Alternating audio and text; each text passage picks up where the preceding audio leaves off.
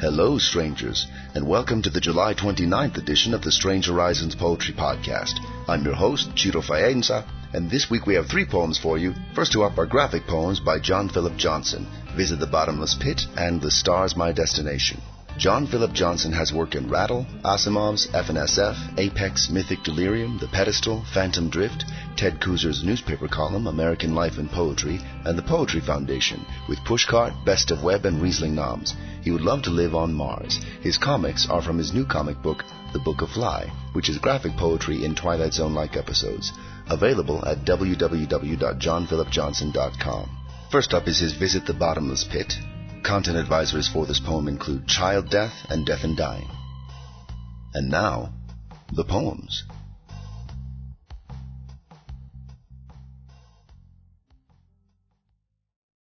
Visit the Bottomless Pit by John Philip Johnson. Art by Bob Hall. Page 1. Image. A roadside billboard reads, Visit the Bottomless Pit 10 miles. Our ancestors discovered it centuries ago. Now it is a tourist attraction. Image. A drab green field contains a cracked concrete circle around a black hole like a staring pupil. They put bumper stickers for it on your car if you park too long in nearby towns. It's a hole in the ground, like a round black pupil, surrounded by a concrete iris rim. There is no guardrail. It would be easy for someone reckless to leap across. Image.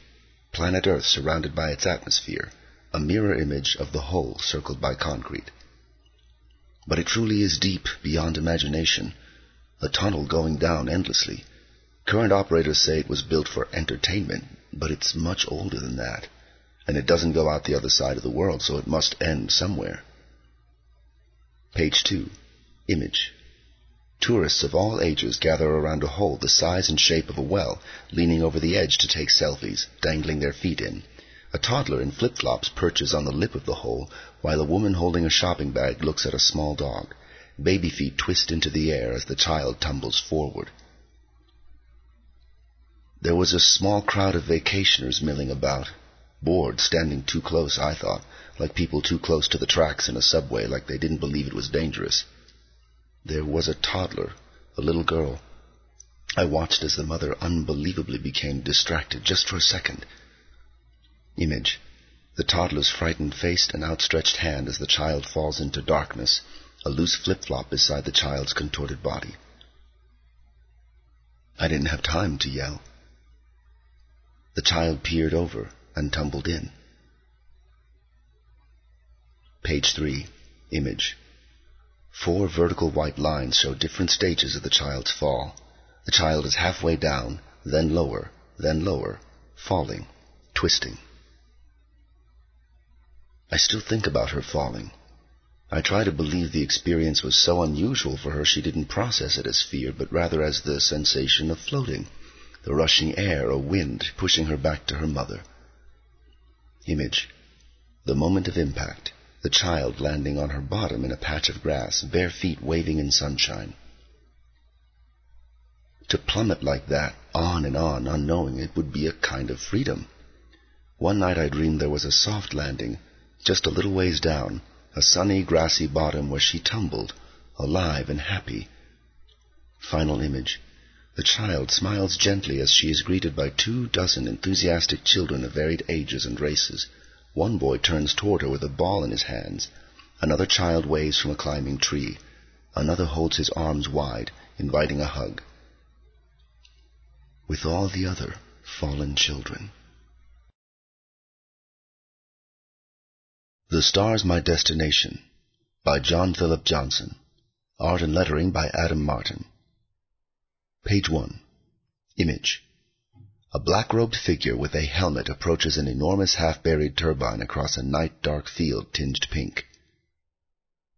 I scuttle in the dark down barely lit galleys, a sliver of life amongst hulks of discarded craft. Image. The robed figure's large bulk is hunched and weary. Beneath its hood, instead of a face, there is a fist-sized circle of red light. A second image, larger and less shadowed, reveals an angular armored face with a single glowing red eye. Thin metal tentacles curl past the chin like dreadlocks. Salvage, they call it, but no one comes for it. We are alone, floating in space, the wreckage of old spaceships. And myself. Page 2. Image. The black robe drags across the ground. The creak of old hulls is the void trying to break in, relentless crush of nothing. Image. An air tank on the roped figure's back resembles an insectoid sea lion. We resemble the end of all things. The apocalypse does not recycle.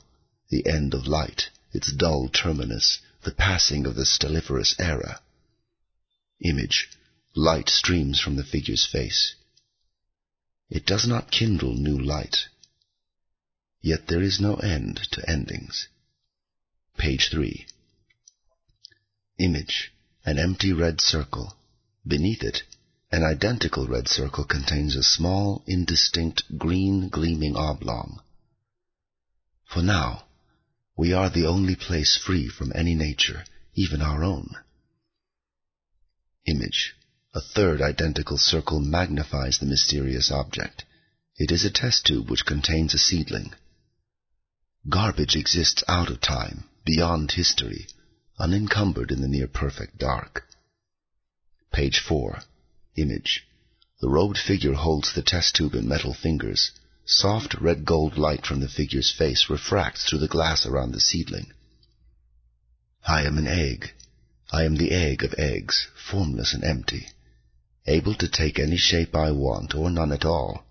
I am the only thing without inertia. Page 5. Final image. A single-leafed seedling planted in rough ground, in darkness, firmly rooted. I want nothing. If I am born, it will be without meaning, like a star. And our final poem this week is Cicely Smith's Borrower. Cicely Smith likes playing pretend, playing games, and playing with words. She calls Madison, Wisconsin home. She has been known to crochet tentacles, write stories and poems at odd hours, and gallivant. Her work has appeared in Starline, Diabolical Plots, and Flash Fiction Online. Content advisories for this poem include body transformation, death and dying, shaming, and violence in combat. Borrower by Cicely Smith. If you want to meet superheroes, there are plenty of places to go. Bars and clubs and that one diner down on 5th. And news stations, of course, always those. So that's where she goes. She'll be the secretary or the office assistant. She'll be the person stocking the vending machine, or the harried waitress rolling her eyes at their tired jokes. They've seen her dozens of times, but never recognize her. People like her don't get seen, not in the company of the Silver Scream and the Red Phantom, Sure Shot and Justice.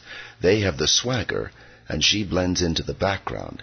They are young and fit, everything a superhero, or villain, is supposed to be, and she isn't. Everyone knows that supers are young. That's just how the science works, and only these specific kinds of bodies can handle the strain. That's what they said. That's how it is. She's round and she's short. She's got a little limp and her hair isn't perfect. And she's so far past puberty she's looking at the other side. And with just a quick touch she borrows his knowledge of the island layer, her ability to fly, his skill with locks.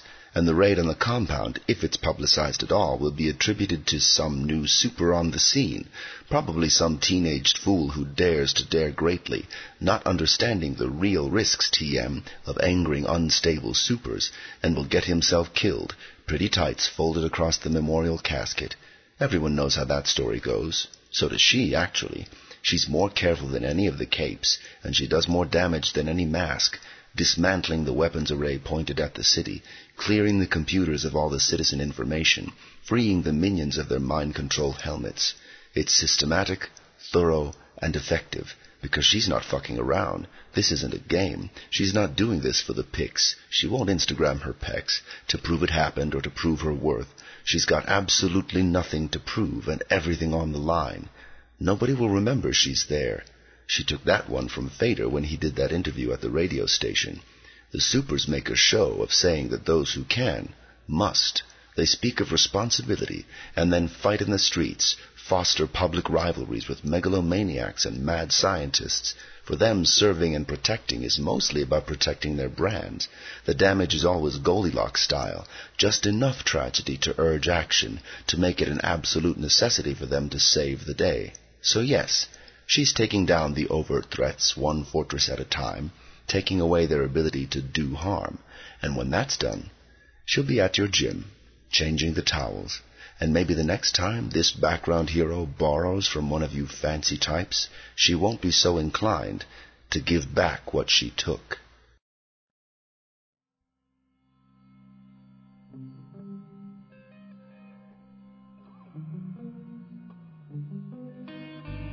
And this has been the July 29th edition of the Strange Horizons Poetry Podcast. We hope you like what you heard. You can leave us a comment on the podcast page, and while you're there, check out the rest of this week's issue. We have a column by John Clute, as well as an essay on N.K. Jemison's Broken Earth trilogy by Alexander Clement. And lastly, as a reminder, Strange Horizons is an all-volunteer organization. We depend on the support of our listeners. So when you have a moment, check out the donate link at the top of the page. And until next week, stay strange.